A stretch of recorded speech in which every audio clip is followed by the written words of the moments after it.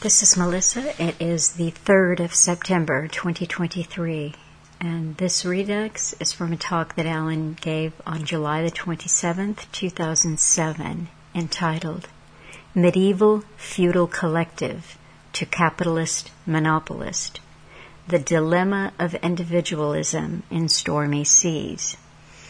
And the title kind of tells you where he's going, down through time. Regardless of the system that one finds themselves under, we are guided towards collectivism and conformity to the group and the group norms. And of course, the group norms change wildly over time. And at about minute 20 of this talk, Alan asked the question, so that takes us to the problem of what is individuality. I remember early on Alan talking to me about qualities that make one a unique individual, and that the problem that you're faced with when you so-called wake up or you become aware that you're born into a system is uncovering who you really are, as opposed to what you've been programmed to be. And he would say to me, you're just a composite of your programming. And well, nobody likes to hear that, but Alan over and over told us to know ourselves. He said it again in this talk, to study yourselves, your behaviors, and why do you behave that way? Why do you like what you like? It's because most of the time, this is what you've been told you should like, or you should do, you should go here. This is what the group does. I was talking to Johnny on Dynamic Independence on Wednesday, and we were talking about news and how we're bombarded with so much, what to look at, what to pay attention to. And the truth is that none of us can follow even a portion of what we're being told on a daily basis is important. You need to know this, you need to look at that. And so it's a process of elimination, on any given day, what seems to be the most important thing that you're looking at. And one thing that Alan would advise is just don't look at it, take some breaks from what you're told is so important, because most of the time it doesn't affect your life.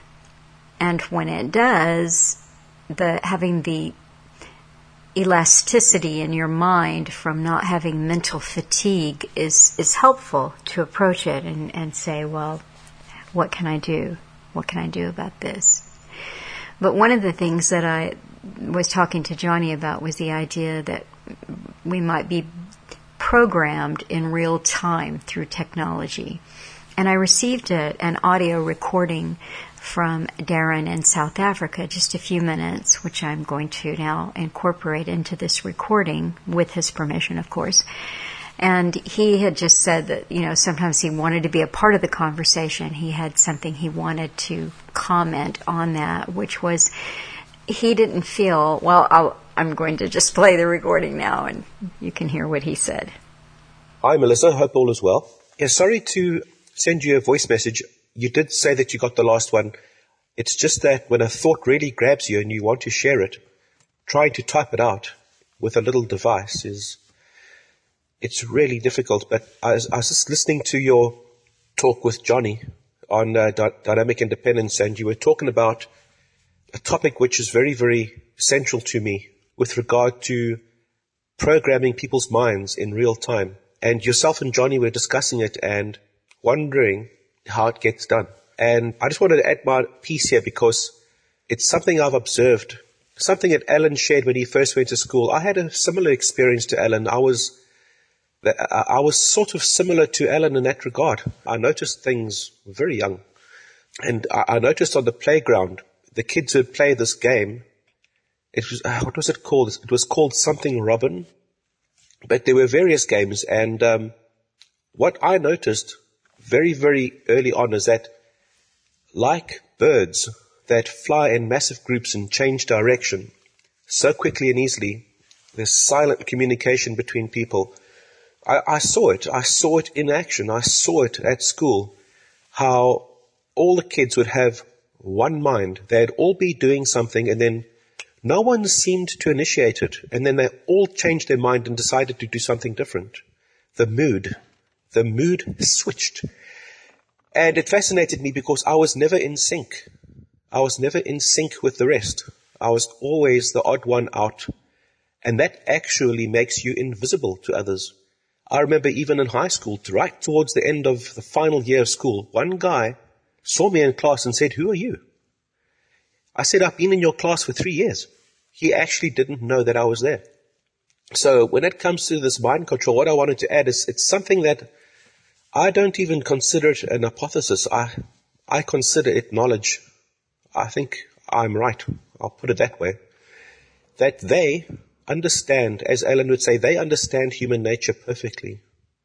They understand that there is silent communication between minds, between brains. And with the correct technique, you don't have to use high technology. But with something as simple as creating the sense of authority that everyone defers to, just through that subtle authoritative start, you can make impressions upon millions and millions of people. And how it works is that it comes through, a little voice is put out there, like the butterfly effect. It's considered to be authoritative. So as it enters into minds, it spreads from one mind to the other. And I'm absolutely convinced of this. And as long as they've got that authoritative initiative precept engaged in a society, it can come from any authoritative figure. And, with today, they've got TV and radio and internet. That little voice can go through to the human flock of birds, just within days. So I don't think it's high technology. I think high technology enables the whole process to go more quickly and the changes to happen more quickly. But the actual process is biological. It's bioelectrical. We do receive and transmit thoughts and emotions. That is what's going on. It is what's going on. I've seen it at play. I've actually seen it in action from a young age. And this is why you get doctors, specialists, people that are otherwise extremely intelligent and who should see through things and who should speak up. That's why they don't, because they've got a different little voice going through their head from childhood. They've never been able to resist it because they've never really been taught to be individuals. They've never really taught to be individuals. So this mass effect, this mass formation is a thing. It is a thing. And it's largely unconscious and people aren't in control of it. But those who understand this phenomena know how to use it to its fullest. That is why an outsider that's why they need to isolate the outsider from the rest. And I think that's why these Telegram groups and, as you call them, ghettos, I think the ghettos are there to keep the outsiders, the people who are individuals, to themselves, within their own little circle. And the people who are not in that group are protected from them, in a sense. We are so easily managed because our very natures are taken advantage of. There are very few individuals in the world. Anyway, I just wanted to get it out there because it's such an interesting topic. And sometimes I wish I could be part of these conversations because they stimulate thought and then you just, hey, I've been wanting to say something about this for a long time. Anyway, hope all is well and chat again sometime. Bye. What Darren was talking about there is that if you don't conform to the group, then you become actually invisible. And I think that's really true, except with the exception of if you are in one of those primary groups, like the family, the group that has known you for a long time and has an idea that you should be this way. So normally, if you're in a church setting or an office setting or a school setting, then you can get away with being invisible when you don't conform. Alan used to joke that he would be in a situation where, and he would start it. He might say something like, oh, how about those Jays, the Toronto Blue Jays? And he said what he noticed was that just by saying that, then it got the group talking about that. It got over that awkward silence. They didn't really want to have a conversation. They didn't want to have a conversation with him. They were just waiting for someone to open the door to something that they wanted to talk about. And he said they would just take off. He didn't need to know. He said that the only trick of it was to get the team right, the season right. He didn't have any idea about sports, but he could say, how about those Jays? And I think that in a family setting, though, there will be ways in which you're supposed to conform, or you're told that you're supposed to conform, and they'll notice if you step out of line, so to speak. And from a female point of view, it's like when I returned here, a childhood friend immediately started telling me what vitamin supplements that I could take and I should take that would actually return my hair to its darker color, So I did not try the supplements, but I don't even remember now what they were, or I would share that with those of you who want to eliminate your gray hairs. And then a cousin of mine was just horrified to see me with gray hair, and she said, you should color your hair. And I said, well, my hair grows like a weed, and then, the gray would be showing in a week or 10 days, and the upkeep on something like that, I just don't have the time or interest in keeping it up. And she said, well, do what I do. See, I've gone blonde. I'm not trying to be the darker brown of my youth. I'm just blonde. And I said, well, the color value of my silver hair and your blonde hair is really similar, right, against the skin tone. I mean, doesn't the silvery gray look good with my skin the way blonde looks with yours? So I'm talking to her about color value and the logic of that, and she wasn't having it. And the reason why is because unconsciously or subconsciously, she knows that there is a judgment against aging. There's ageism. You're not supposed to allow that to happen. You're supposed to fight against it. You're supposed to color your hair and continue to hold on to this youthful image of you, because we live in a culture that values youth. And we didn't have that conversation because all she wanted to do was tell me to dye my hair blonde, and I knew that. And and another example from the female point of view about conformity, I picked up my Aunt Betty and brought her over for lunch last week, and we pulled into the driveway, and she said, your lawn looks terrible. And I said, I know. Actually, I didn't say I know. I said, it does. I agreed with her. I just agreed. I said, it does. And that was it. She didn't want to pursue it. But sometimes when I'm taking her and her friend, her next door neighbor and friend out on errands, which I do about once a week, we're driving out of their neighborhood and going off to the whatever shop they need to go to, and every house that we pass gets the stamp, well, maybe not every house, but it gets the stamp of approval or disapproval. Oh, when so-and-so owned that house, they always kept the yard up so beautifully, and I just don't know what they're thinking. I mean, look at that. It's all overgrown, and then they drive by, oh, look how nice their lawn looks, and I'm sure that they're all remembering when my mother maintained this yard, and somehow my mother managed to have daffodils and irises and Texas, in this heat, but I just don't do that for a variety of reasons. It's mostly because time is precious to me, but it's also, things are more expensive now than they used to be, and it would be like me standing out there spraying champagne on the yard. And that's how expensive it would be to keep the grass green, so I don't.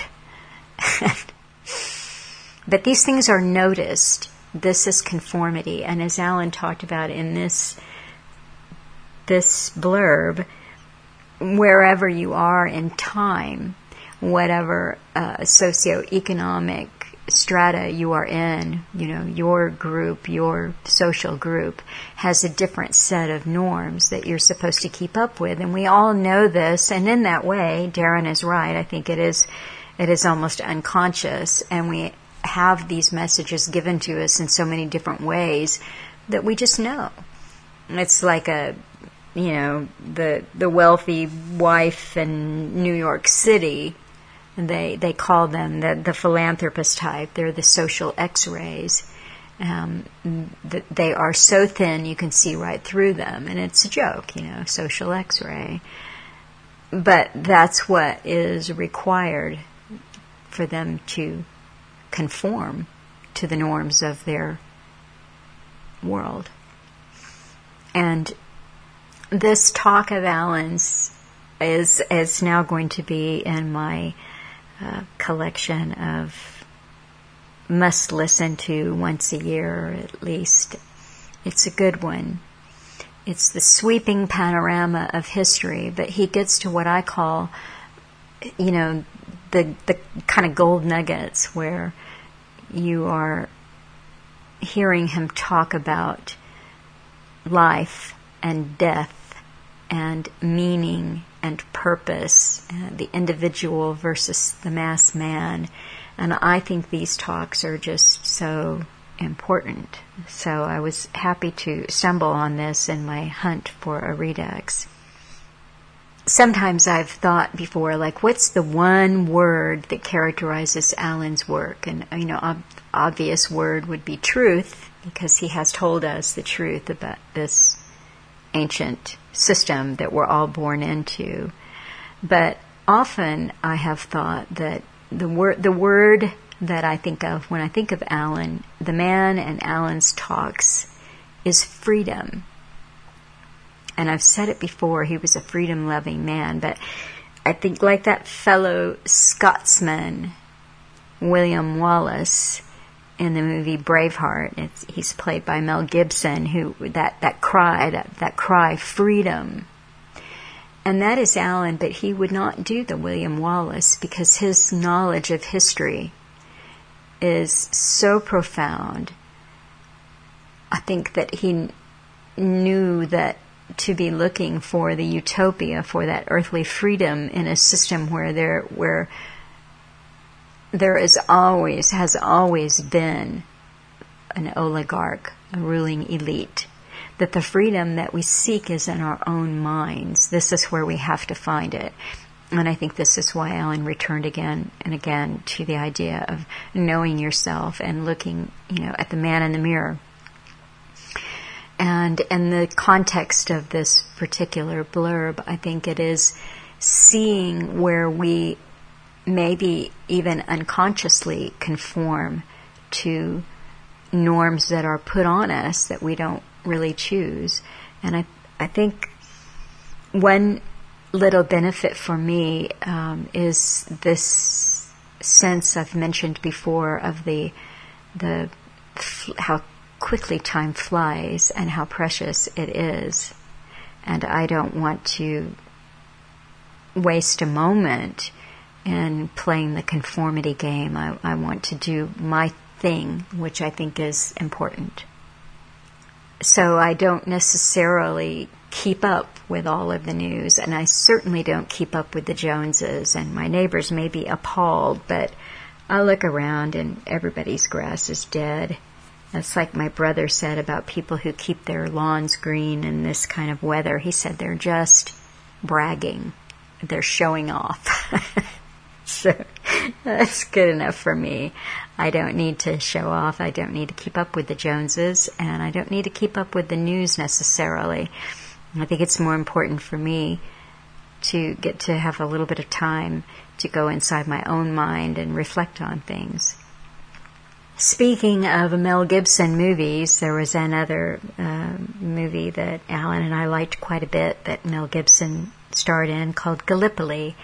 And this is a very well-done film about World War I, and it's worth watching just because there's so much in there about, like the wars of attrition, the horror of trench warfare.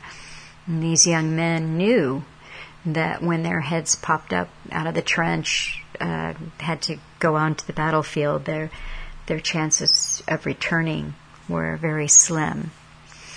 But one of the characters in this movie was based, Archie somebody, I don't remember, but he was based on a real sprint runner in Australia who had a lot of natural talent, but he was keen to go to war.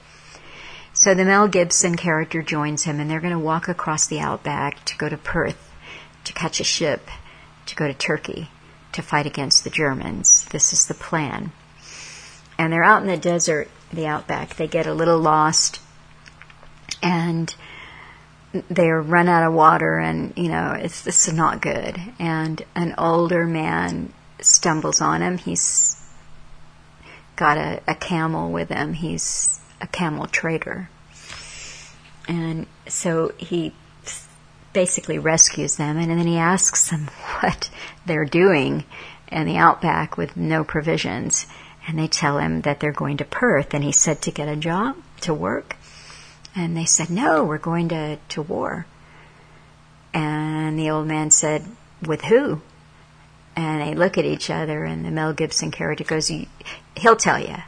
And so Keen Archie says, with the Germans, I don't know the ins and outs of it, but the Germans started it, and so we're going to fight them. And he goes, and the old man goes, where? And you're going to Germany? No, we're going to Turkey, because the Turks are allies of the Germans, and so the Australians were going over there to fight them. And the old man says, why? And again, the two young guys look at each other like, where has this guy been? And the Archie character, he said, because if we don't stop them there, they'll come over here and take our country from us. And the old guy, he looks around at the outback, where all you see is sand for miles and miles in all directions. And he said, let them have it. And that character made Alan laugh, He was a character, a true, unique individual who was not part of the mass. He was not conforming to a norm of his time. I think that is it. A good enough intro for a really wonderful talk. And I thank you. Hi folks, I'm Alan Watt, and this is cuttingthroughthematrix.com and Alan Watt Sentinel.eu on July the 27th, 2007. And boy, the time is flying by. All over Canada and the States and parts of Europe, they've been having the odd weather that had to happen to match the global warming scam that's going on. We've had flooding in different parts of Europe, flooding in some parts of Quebec with the incessant rains. And everyone, of course, is meant to talk about it because the media is all talking about it. And Al Gore is goring on about it because that's his job. You see, that's what he was groomed to do. Al Gore, the man from the big oil companies, who is related to some very famous people from the past, involved in world management. We are being shown what the effects are supposed to be of global warming. The evenings have been pretty cool. In fact, in July, this month, I and other people have had to use the wood stove at night, which is a first for me.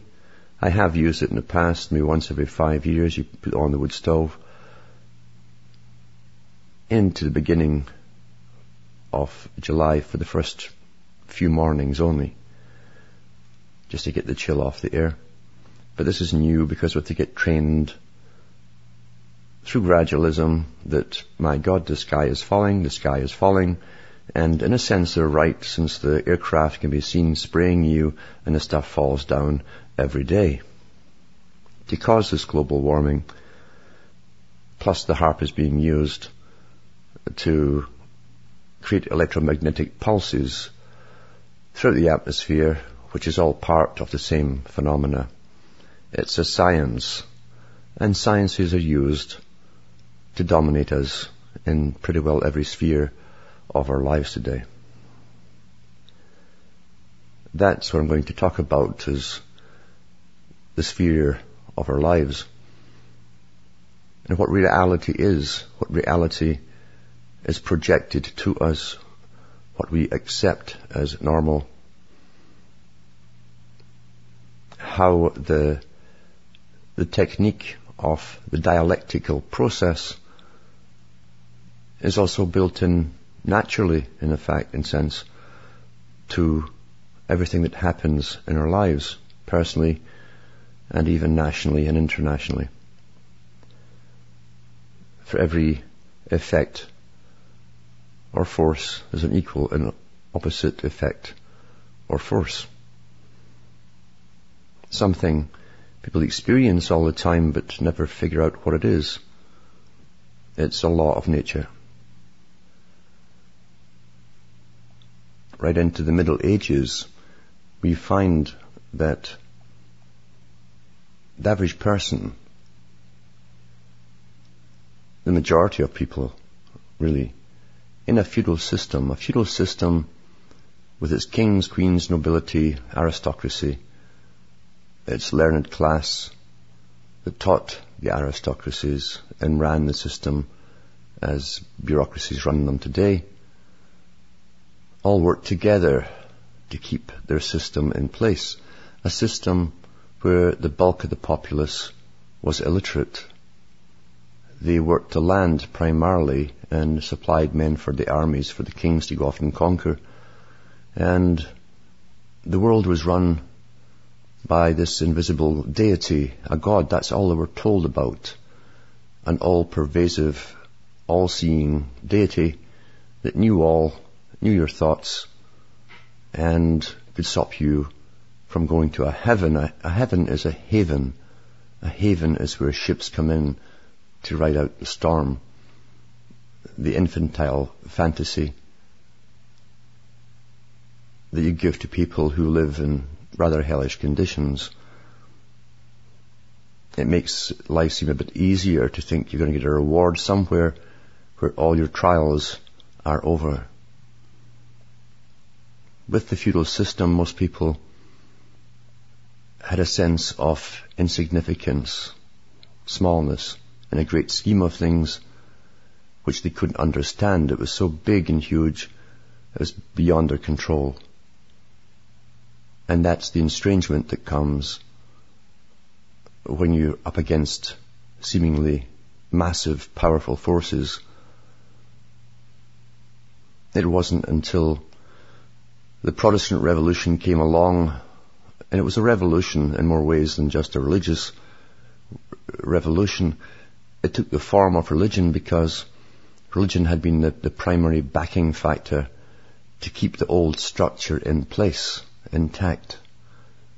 It gave credence to the nobility for their acts because it was God's will. They could always justify what they did with their wars and their pillaging and so on. The Protestant Revolution was a revolution in the Hegelian sense, as everything is.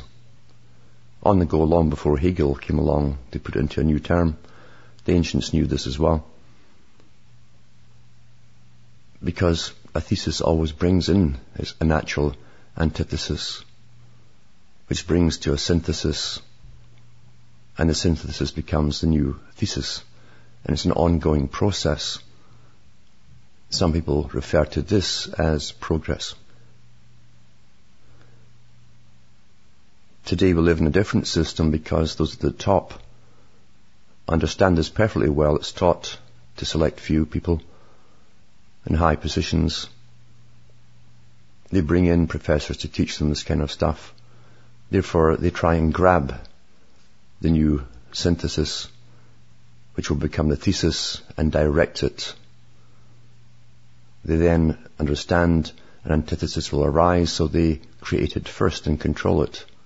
That's why they give you all sides and manipulate you through a particular planned agenda.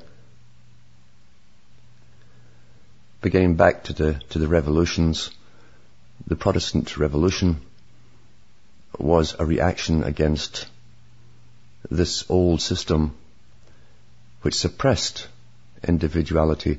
And it wasn't until a small middle class had gradually gained in numbers and importance that they led the Protestant Revolution, partly because the old feudal system wasn't set up to handle them, to let them in to power. Therefore, they created their own opening through revolution. That there was Rosicrucian involvement, there's no doubt, but the time was ripe to cast off what seemed to be an oppressive form. It was oppressive to the middle classes. The peasant classes, the majority of the public in Europe, only knew what the religions gave them. That was their education. An education given every Sunday. And they'd go home and talk about it because most of them couldn't read. They had no access to histories, no access to anything outside their little world. Revolutions in past times were led primarily by middle classes, sometimes financed by big capitalist interests, who were using those middle classes to fight other competition. In the feudal system, the craftsmen had their guilds. Freemasons are fond of talking about their myths of how they were founded. And they're all taught the same myths, basically, and they are myths. There's a modicum of truth in that the craft guilds and all the tradesmen, which all towns and city-states lived on, were little monopolies. They kept wages up, they kept prices up. They worked with each other as a brotherhood. Even in London, they had to pass laws at one point because the fishery guilds had jacked up the prices so much that the ordinary people couldn't afford the fish. They were rigging prices through agreements with each other. But after the Crusades, you'll find big money came in to the European countries, a lot of from the booty, the loot that they'd pillaged in the Middle East. And some of these guilds became powerful monopolies that then went into the business of trading and giving out capital, money lending. We all know, at least those who've studied a little bit of history, about the goldsmiths, how they started off the system of lending out their gold, which generally was out there somewhere, and then they found out they could give out notes instead to represent the gold that was deposited in their vaults. They found that at no time was all the money deposited in the vaults ever asked for at the same time. Today they call that a run on the banks. And therefore they could print out more and more paper notes than they held in gold. Old tricks. Tricks actually had been used long before in much older civilizations. But with these revolutions and the Lutheran Revolution, there was also a revolution or a reaction against the old system of feudalism, where people were basically fixed in society. There was no upward mobility. There was no real individuality as such. Everyone belonged to their group. The world was very simple because all you knew was religion. The plays that you saw were called morality plays, all based on little biblical stories to keep you in line, to make you understand what was right and wrong. And you would think it was for your deity, but it was actually for the system. When revolutions break out, there's always a counter-reaction from the existing system that really ended up with wars between the old system of Catholicism backing a feudal system of nobility and aristocracies and a fixed way of life against this new upcoming system of a bigger middle class with its teachings which were spreading down into lower classes, of an odd idea of individual salvation, individual contact with a deity, as opposed to this old all-seeing eye type deity that was very remote and had no personal contact really with an individual who was therefore insignificant. Everyone felt insignificant in the great scheme of things. It was a great mystery. The Protestant Revolution brought with it this feeling of distinct individuality. And out of that came their synthesis of a new system based on what they called the Protestant work ethic, which took it to the extreme of greed and accumulation, and really was the first setting up of the me type society. I and me and mine. So there's always a reaction, you see, to all revolutions, which they call progress, partly to free a person, and it always ends up you're back in chains in another form that you didn't foresee. Although there are people who do understand this science, and they certainly do know it's going to happen and occur. The trade guilds, some of them, amalgamated and became capitalistic lenders, big profiteers, very powerful, and sometimes famous people in history were at the heads of them. They became monopolistic, and in this new system there was nothing written where an individual could not hold incredible power and money and wealth over countries or whole nations or groups of them. It wasn't long before these captains of money and capital and investing, after having skirmishes and outright wars with each other at times, with private armies, amalgamated and formed their higher clubs. And that's what we still have today. That's what runs the show. Those captains of commerce, again with the Hegelian dialectical process, became a synthesis which starts at the beginning of a new thesis because they have a reaction against them setting in. And now they are the old system, like the old feudal system was.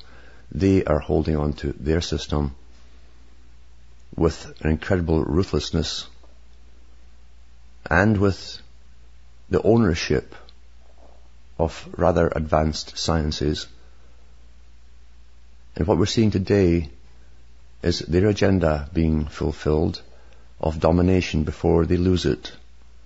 And that's what all the hype and terror is all about, of this fascist type elite, very old families going way back, down through to the guilds and even beyond,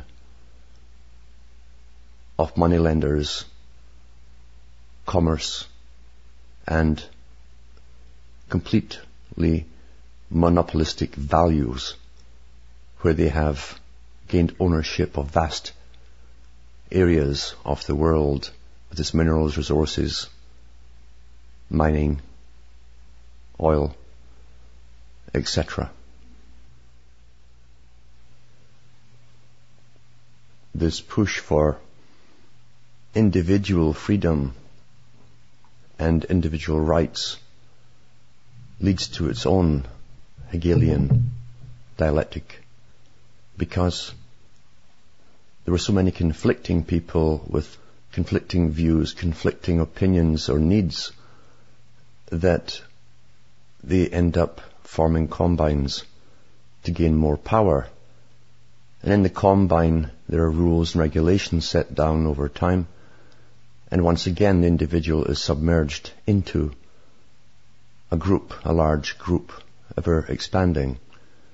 We saw this with the emergence of the capitalists, who had begun as almost pirates, a lot of them. Many of their names did go back to the pirate days.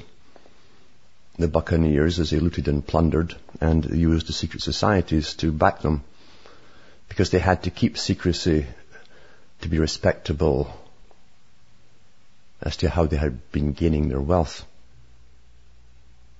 We see the people that at one time had been in the peasant classes, who were pushed into an industrial era by these same capitalists, who promised them freedoms and crowded them into these thrown up industrial cities where they lived in squalor and cramped conditions and worked 16 hours per day at machines.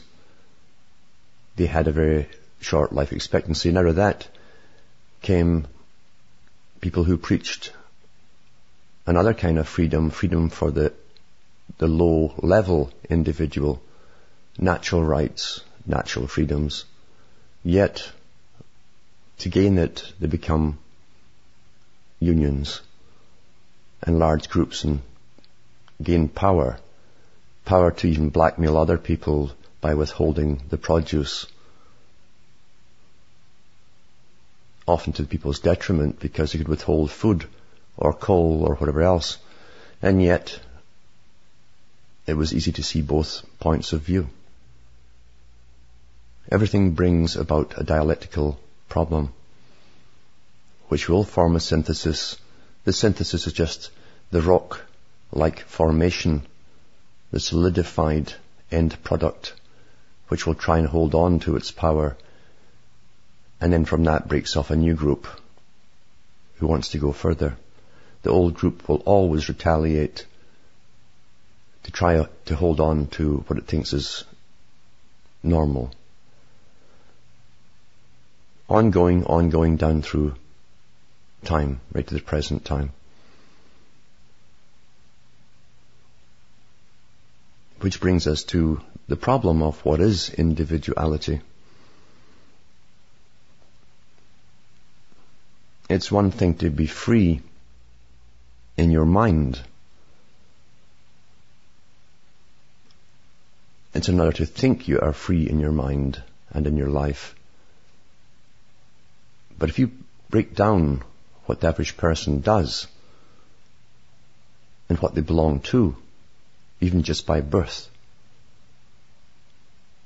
is it really individuality? Because everything around you, from the messages on billboards to your education, to parental expectations, to class expectations, to peer expectations, is all to do with conformity.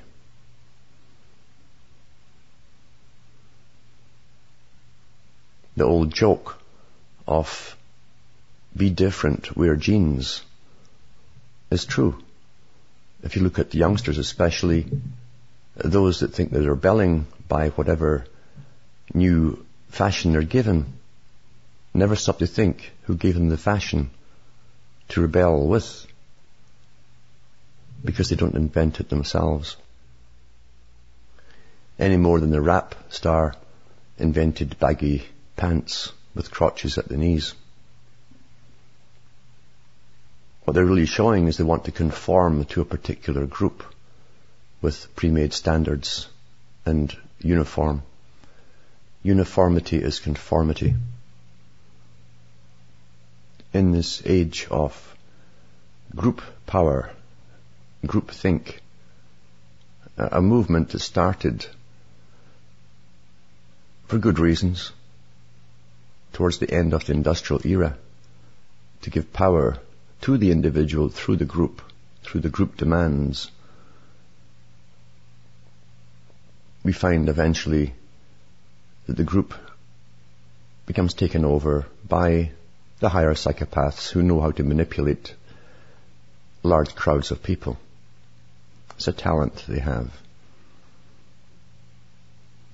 It's only a step from there to becoming children under this leader,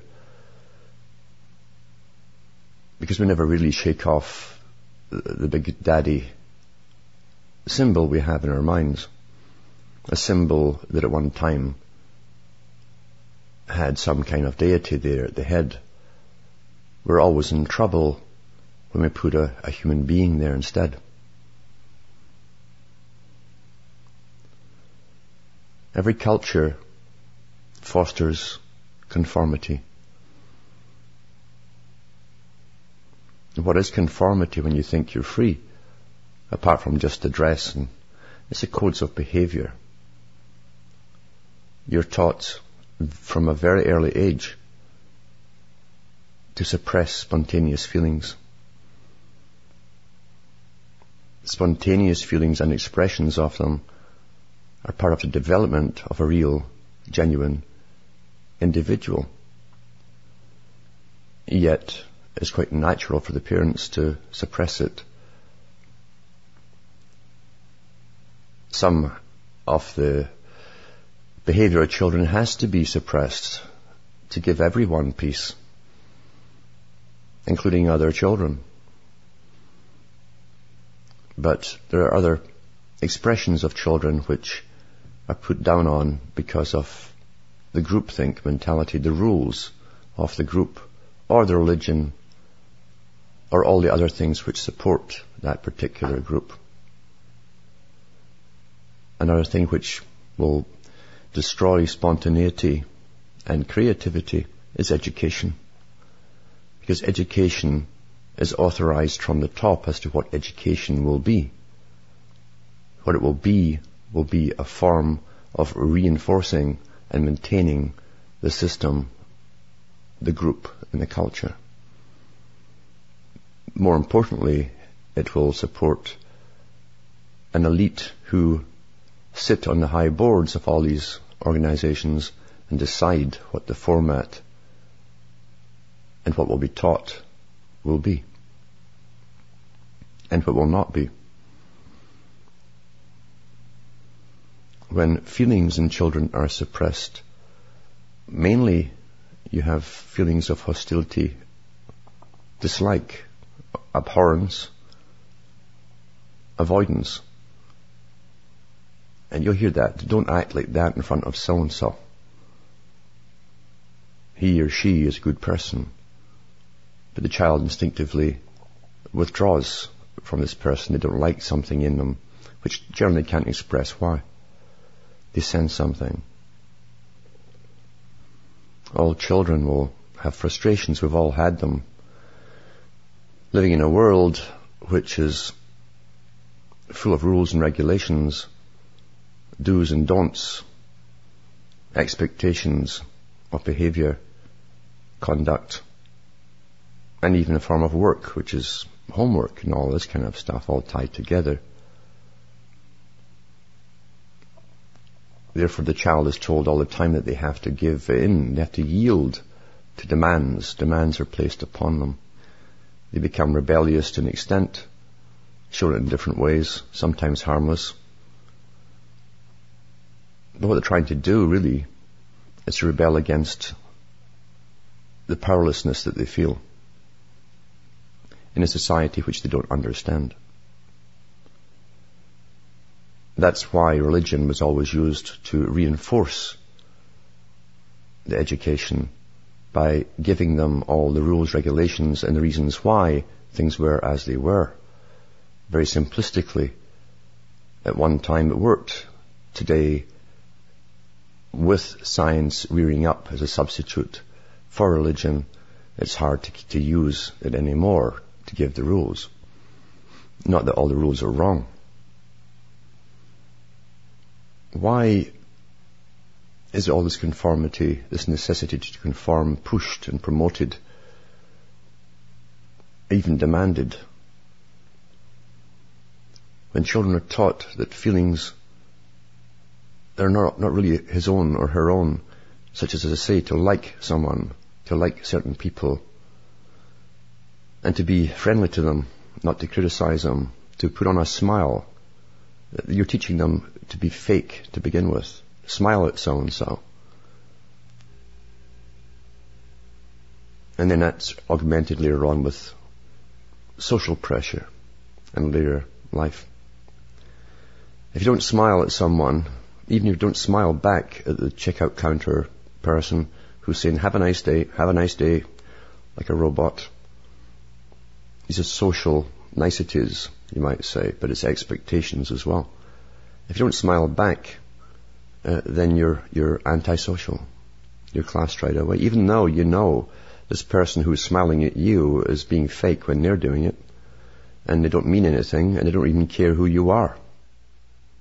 You're just an object walking past the checkout counter, one of many.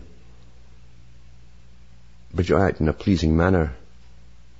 You're antisocial.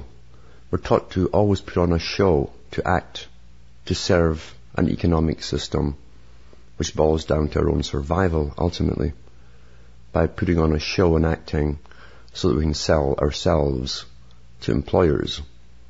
We sell our services if you're self-employed. And it's all fake. It's actually worse when they raise up the ladder. If you're in the bottom working class, they don't really care if you're sullen or slow or withdrawn, as long as they can get you to work and they give you a trial period anyway. But if you're selling yourself, it's a different story. You'll be pleasing and to show off being cheerful. You're supposed to turn off the smile and on the smile like a light switch, which is unnatural. So everyone today is acting their little part out in a society which they don't really understand. And because they can't understand it, and because they have frustrations within them, and they have expectations of what the society's taught them to expect, and they've been thwarted, they want to blame someone else, preferably a group, because most people are group thinkers, and they identify with a group or a culture or a people or a race or a religion. Therefore, they want someone else to blame for all the problems. If it wasn't for this group, we'd be living in utopia. It's the oldest thing in the book. And it's not all lies. There's no doubt about it that nationalism, strong ethnic groups that identify with each other certainly do try. And generally they're used by very clever people at the top to try and dominate others. This is again an age-old thing. So there's truth, always modicums of truth here and there, of competitive groups down through history. They certainly do nasty things to each other. But it's only an extension of a couple living together who shouldn't be together, who do nasty things to each other as well, and blame each other for all the wrongs and ills in their life. If we can't get over the basic one, the small version, how on earth could you think you could possibly overcome the larger version of nations and peoples? warring with each other for dominance. And that's why in the ancient times they always had the symbols of the fasci and the symbols of a supposed archenemy. One represented the dominant elite and the power structure and the money structure, the commercial structure. The other one represented supposedly the people together, united, working for themselves, the dialectic process, the opposites. Yet, when either one becomes dominant, it's a horror show for everyone involved, including those on the same side, eventually. That, again, is human nature. When emotions are stifled, you lack spontaneity in life. And that's what we see around us. We see expected norms, the smiling grin, which other species of animals have as well. It's a sign of no threat, basically. Or appeasement, or you're ready to appease. We've been taught to go back to simple animalistic traits rather than express ourselves.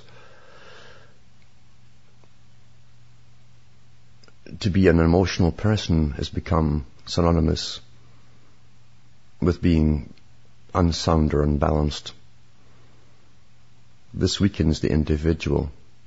It flattens the personality. It flattens the conversations within people. Therefore they're left to trivia, acceptable trivia, which doesn't threaten anyone, you see. But if emotions are suppressed, like anything which is suppressed, it will come out in other ways. And it comes out in our societies in 1,000 ways. And that's why you have all these cheap and gaudy sentimental songs which express things which people crave and cannot express in their real lives.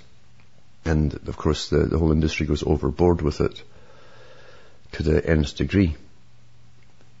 And the same with movies.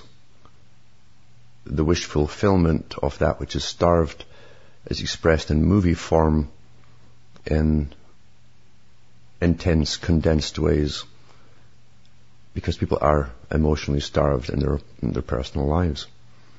Not just to receive emotion, but to give it out.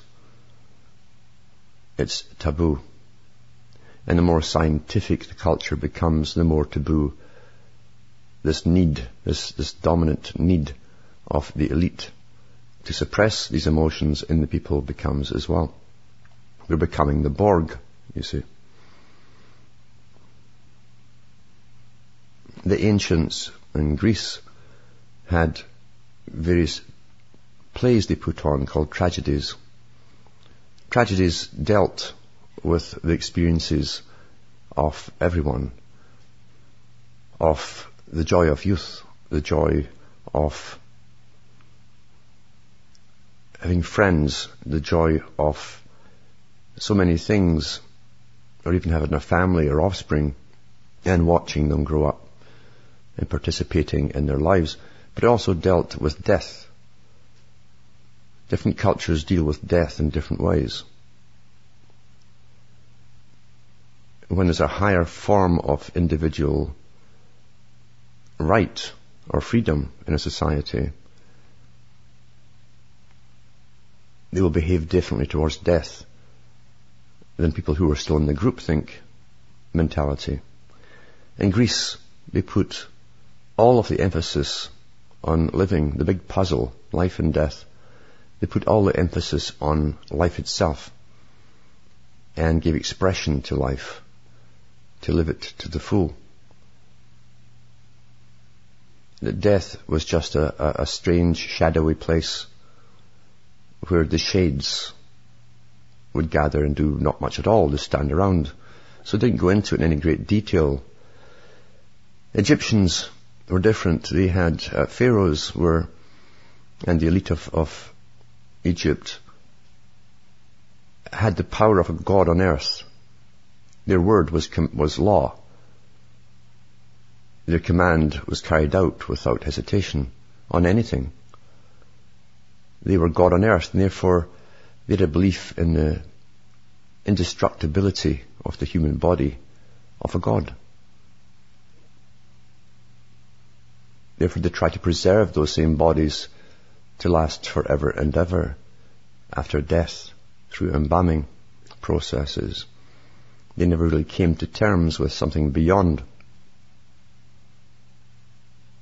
Judaism faced it differently again. They accepted the idea of the destruction of individual life.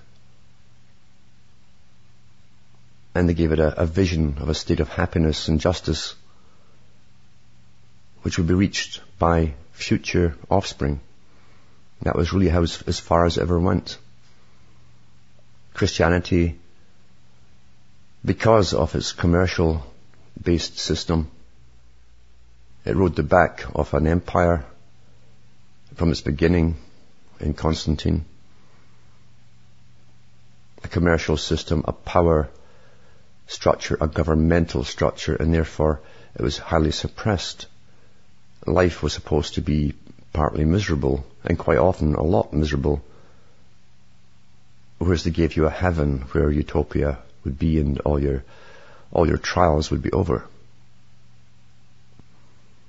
So they would comfort people by promises of some kind of nice life after death, your reward. And here we are today in the post-religious society, where science became God. This is constantly telling us of its new theories, which contradict generally their older theories, or even yesterday's theory. But regardless, like all gods, they want total control and obedience. We see that through laws getting passed because of supposed findings within science that affect our health and other things. Yet our era, the scientific age, people deny death altogether. You might think that's a funny statement to make, but it's a fact. Because we don't have an early education into a theology. We have nothing except the hard sciences. Sciences which dehumanize the people. They've told us we're just flukes of nature. We watch them re-engineer people through inoculations, even though the evidence is piling up and has been into mountains of evidence that there's something nefarious behind these inoculations, and there's a fact to that, there's no doubt whatsoever. In other words, it's not all unintentional, all these side effects. But people deny death today, and because of that, they're neurotic about it. They can't talk about it, but they show their neurosis in many, many ways. Death and suffering that comes to certain people, sometimes all people at certain times, at least the suffering part, all death always comes, used to be one of the strongest incentives for life itself. You were pro-life because of those things. It was a cohesive force for people to come together in times of trouble.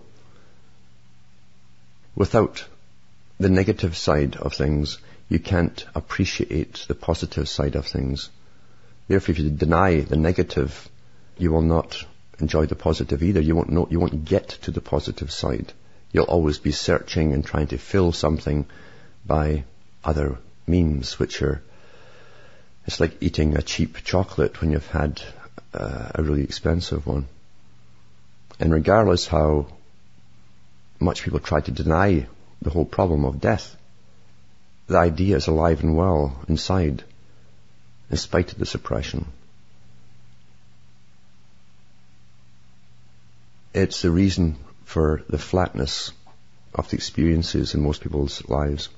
It's a fear sitting behind everything, which won't go away. We show that in the Western world, this tremendous fear of death, by the incredible amount of money people lavish on funerals, as though it's some kind of payoff, a tribute to appease something. But apart from making morticians incredibly wealthy and giving a place to cry to all the mourners, where they can at least express something, albeit they're guarded and they feel a bit ashamed and embarrassed of doing so in our society. We lavish so much money on funerals. Incredible. And that's the reason why the New Age was promoted, to fill that gap, and also to alter the people to a higher agenda of which they know nothing. It's actually to train them all into a new society by a dominant elite who understand the things I'm talking about tonight. They have the scientists involved, the historians, the philosophers, and they foresee a time when they will be unable to manage their tidy world, and they have to bring down the populations drastically. And they have these captains of industry that have been here for a long time. These same captains that destroyed the old system, the same descendants of them, have decided to bring us into a next system where all of the problems of society will be taken care of, because they plan to eradicate the problem of individualism and sentient thought within the masses. That is utopia for them. Absence of all opposition to their agenda. And it's a cruel agenda, because science must be cruel. It's its nature. When it's given itself the status of all-powerful religion, you will always have incredible cruelty, because eventually they demand laws passed on everything, every facet of what they see as their system, this intellectual elite. And no matter how crazy the law is, or how crazy their theory is for passing the law, it's done anyway. And we saw this to an extent within the Soviet Union, with various laws that were passed there that seemed absolutely ludicrous. Yet now those same laws are being passed here by the same totalitarian mindset. Totalitarian mindsets don't really care what flag they wear above their heads. It doesn't matter really to them, as long as it's a huge group thing of the dominant minority at the top, and they're all in agreement. Psychiatry was used for good purpose at the beginning, at least to demythologize a lot of the taboos and restraints that created problems within people that manifested in various kinds of neurosis. But then, as always, as I say, is when they get power and become more acceptable, they start to become dogmatic, and they themselves become conformists. The pioneers are gone, and those who take over are conformists. They're not creative people within themselves. Those who take over will always conform, and they will then just label people as infantile or neurotic, and stick them on people like a label that don't conform with the conventional pattern of what they claim as a normal individual. How can you use standardization on people when we're all so supposedly different? What is normal? Normal is conformist. If we take the normal people of the communist era in a Soviet Russia, they're different from the normal people of the post-Soviet Russia. Culture is given to the people and stamped and approved from above in all ages and periods. It's the same in the Western world. Exactly the same in the Western world. a dominant minority approves and makes sure that you get your downloading through movies and television of an ideal of your world which doesn't exist, and you're supposed to conform to that ideal.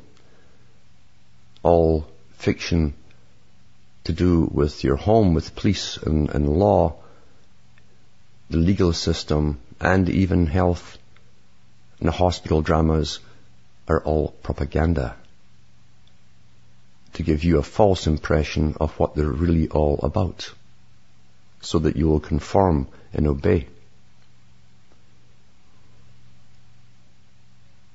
From day one at school, you're taught to conform. Original thinking is taboo.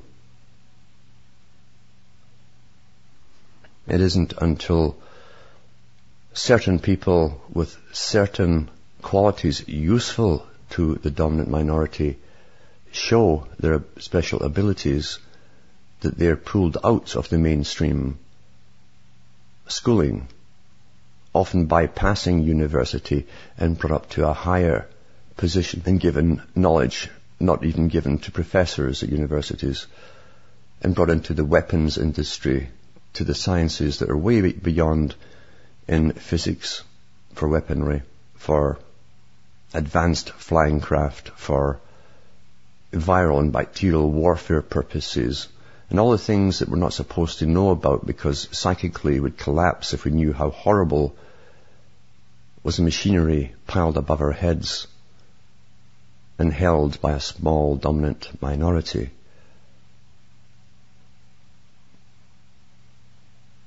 There are 3 levels of science. Professorship down is for the mainstream, including the professor, he doesn't know either. Some of them do catch on later in life as they move in their circles. But the brighter ones, the ones who have qualities, not necessarily better people by human standards, but in fact, generally they're not. They often have psychopathic traits, but they're pulled out of college or university, wherever they're spotted, bypassed and put up there to work in the real sciences, because the dominant minority have gone so far into preparation of maintaining themselves for what they hope is ever, that they cannot ever divulge to the public this sword of Damocles which they hold over our heads. As I say, the flattening of emotion in our society is just conformity. Anyone showing other traits will be instantly diagnosed and labelled and slapped in the little observation chamber where they'll be readjusted to get back into this normal society. A normal society where people are floundering, they're falling apart, their families are falling apart, because this is the end of that era for families. Really, it's already happened before we were born, because relationships now are dysfunctional. We're following patterns which worked before for a certain period, a period where they had different standards and moralities and beliefs. All of that's been taken from the people, but they're still trying to emulate that which went before. And you see the fallout everywhere, because the system we're in is incredibly cruel. This whole commercial exploitative system is intensely cruel. It's a predatory system where everyone is taught to be a predator on everyone else. And if you're very good at it, you're called successful, a go-getter. Today we have fewer and fewer people who can integrate completely their personality. And that was something which was stressed even in ancient times, when things were not quite so stressful for longer periods. There was less exploitation.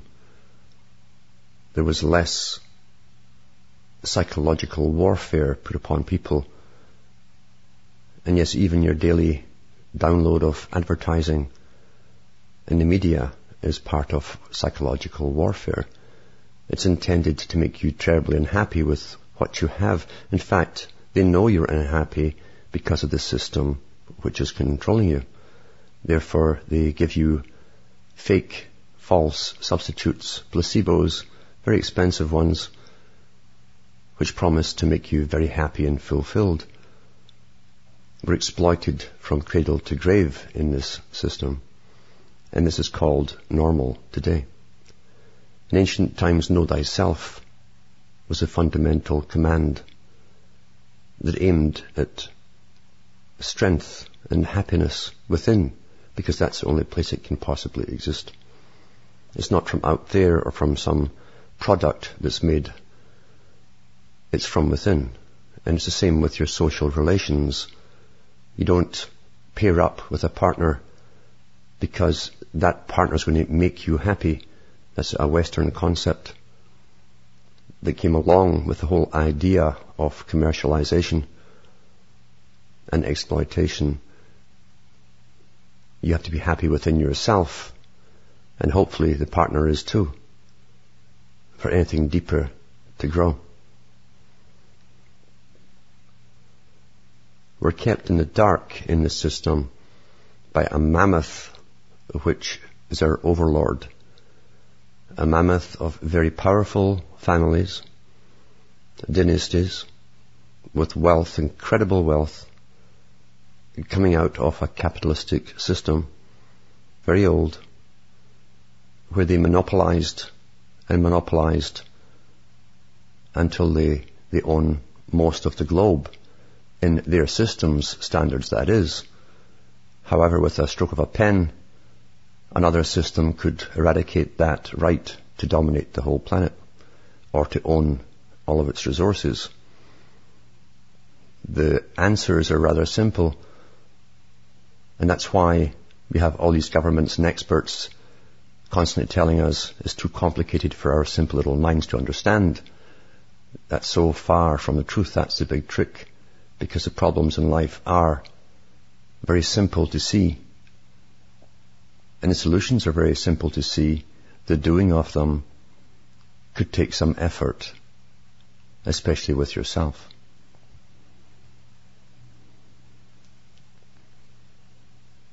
When Bertrand Russell and others talked about creating a world where people would not be able to think for themselves, they would have to rely on experts. They did believe they had to rely on experts to make very important choices and decisions in their lives for them. He meant it, and they all meant it.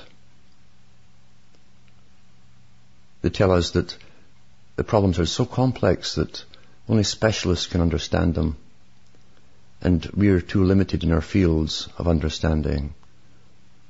This is to discourage us from trusting our own capacity to think about those problems that really matter, to make us distrust ourselves. It creates a feeling of being helplessly caught in a chaotic mass of data. And we're supposed to wait with pathetic patience until the specialists have found out what to do and where to go. And of course we won't understand their strange decision because it will be bizarre to us, generally because it's for a different reason than the one they're telling you. We become cynical in the system we live in because we suspect we're being fooled all the time. And because of that, we become cynical with each other. This is meant to paralyze the ability to think for yourselves. It was discussed in higher circles a long time ago that they would do this and use these techniques to do so. And we've been born into this system. We were taught not to trust ourselves.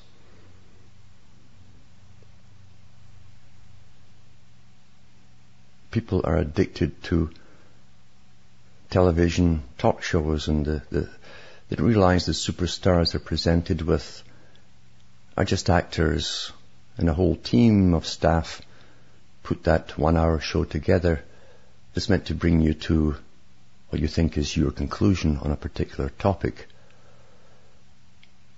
It's also meant to show you how big and complex and scary this world is, and how insignificant you are. The same return back, the clock going back to the old medieval days, when you were just a little creation in the great scheme of things which was beyond your understanding, and you left everything to the priests and the aristocracies and nobilities and kings and queens. It's the same thing. It took a long time for at least the chance of individuality to be taken by people for the average individual. It took a lot of suffering and many revolutions to bring us to this stage.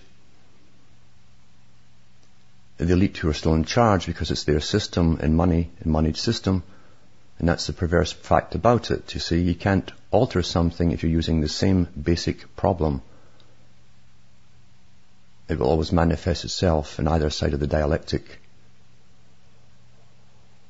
People today are trying to escape from individualism and go back.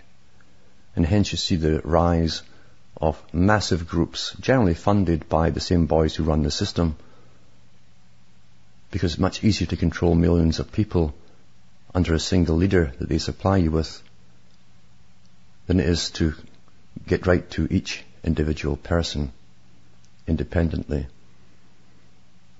Very old trick. Create the group, put your man in. Now you control all the minds of the people with less effort. It's more efficient that way. People are joining groups of all kinds, looking for answers. And I always tell people, for every decision you come to in this life, there's a group out there ready-made for you to join. It's been purpose-made for you, in fact. And it will guide you along what you want to believe in or think or work towards, and you'll be used like a willing fool, and you'll never know what's really behind it.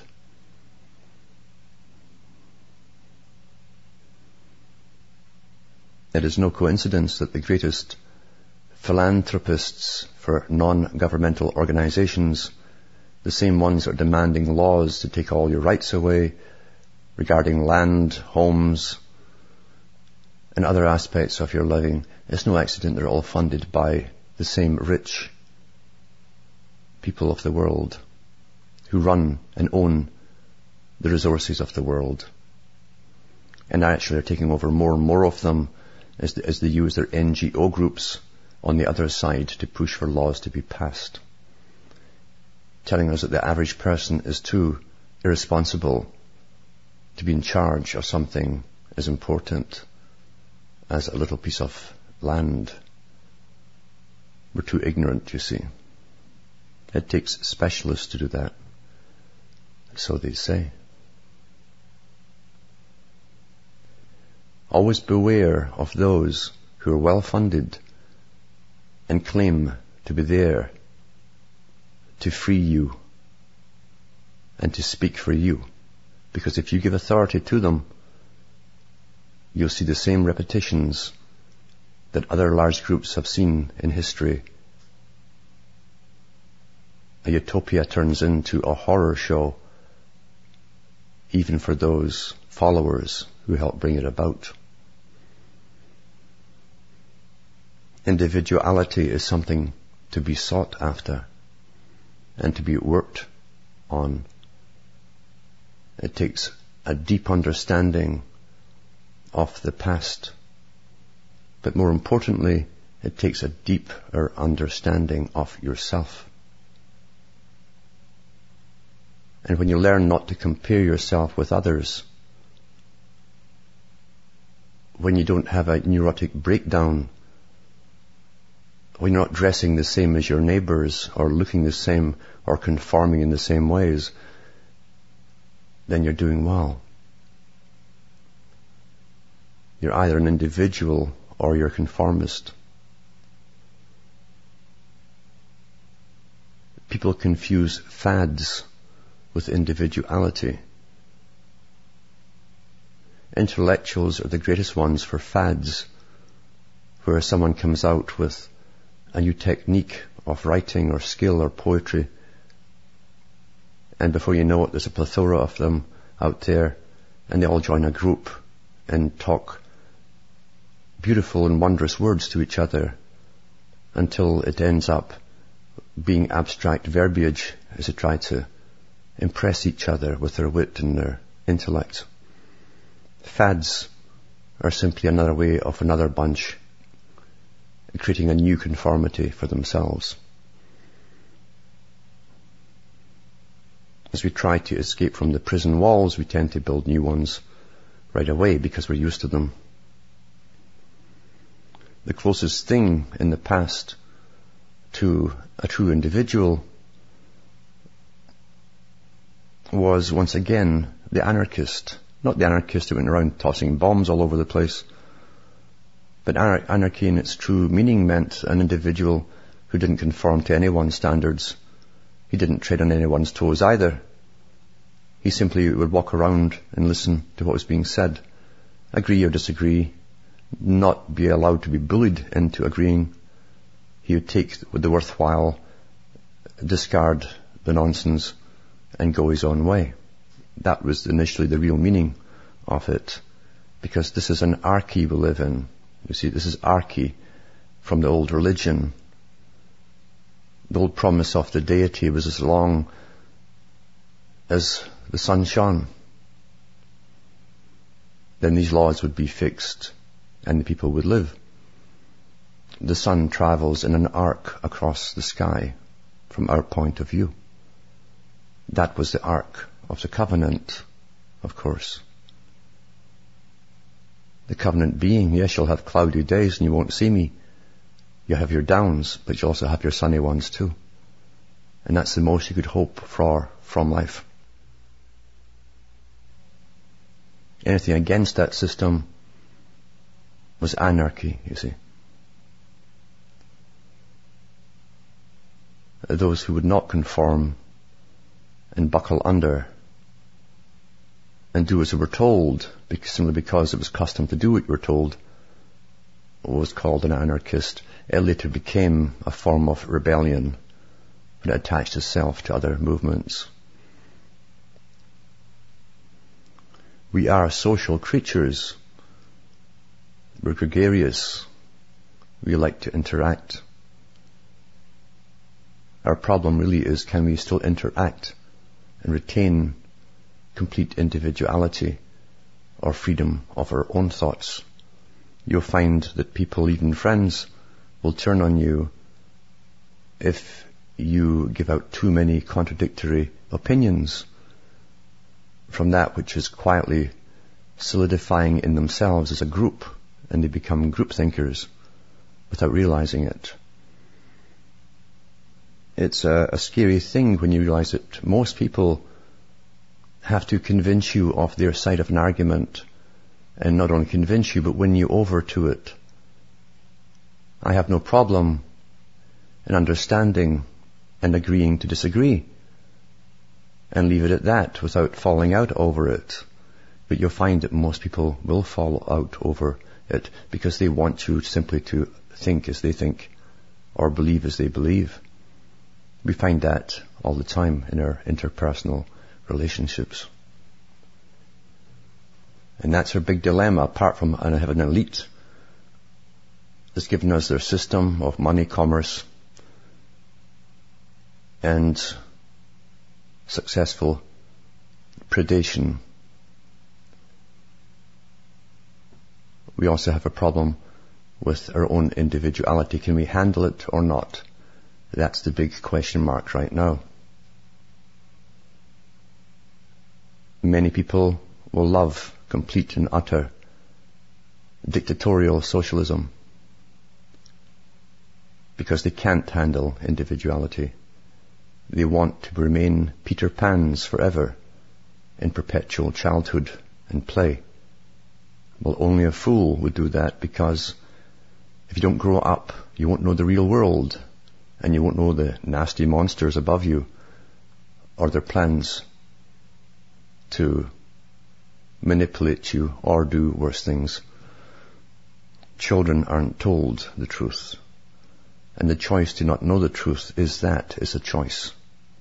When you see the eyes glaze over, when you're telling something of importance to someone for their own survival's sake and the sake of others, they're making the choice right there. To be a Peter Pan, or to risk knowing, which means you risk acting on it. It also risks discarding all the comfort zones, albeit fake as they are, the society has given them to believe in. That's it for tonight. Have a good weekend. From Hamish and myself, it's good night. And may your God, or your gods, go with you.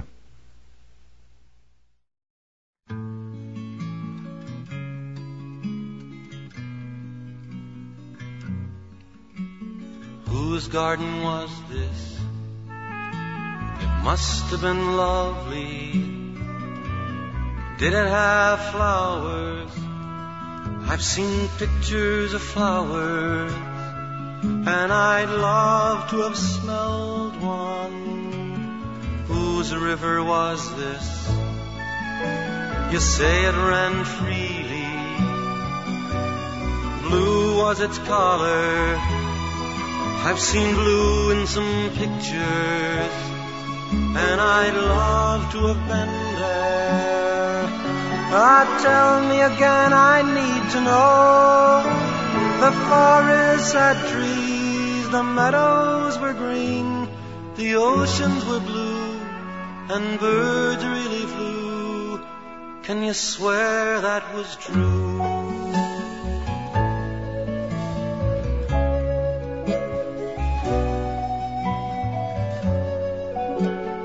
Whose gray sky was this? Or was it a blue one? Nights there were breezes, I've heard records of breezes, and you tell me you felt one. Tell me again, I need to know.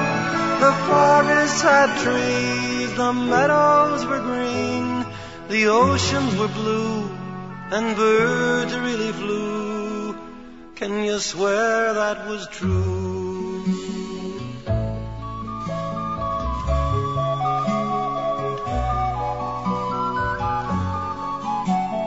Whose garden was this? It must have been lovely. Did it have flowers? I've seen pictures of flowers, and I'd love to have smelled one.